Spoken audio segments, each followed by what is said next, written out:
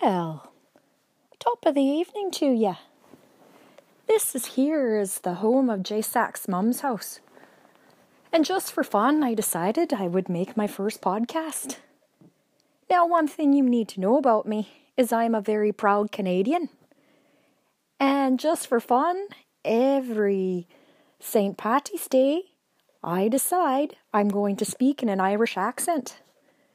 It's all that theatre training from many years ago that I'm finally putting to good use. Also, is to entertain my children. Well, I'll tell you one thing that I really love about St. Patty's Day is that there's no expectations of you. All you have to do is just be happy and drink your green beer or Guinness, whatever you prefer.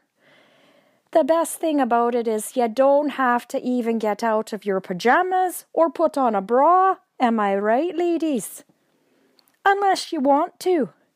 You can stay home, you can make your green pancakes, you can drink your green beer, and you can finish it off with a pot of Irish stew and some good old potato patties.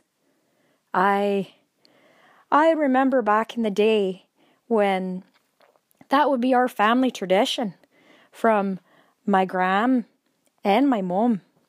And it was wonderful because you just had to be happy.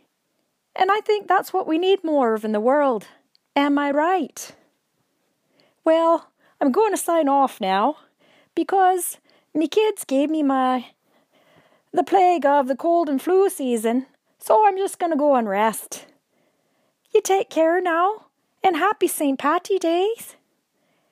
And I will leave you with one lovely Irish whist. Oh, Danny boy, the pipes are calling from glen to glen and to the hillside. The summer's gone, and all the leaves are falling. 'Tis you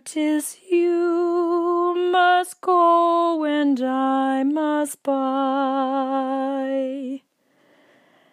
That beautiful song, Danny Boy, holds a very special place in my heart and in my family. So I wish you well. And good night.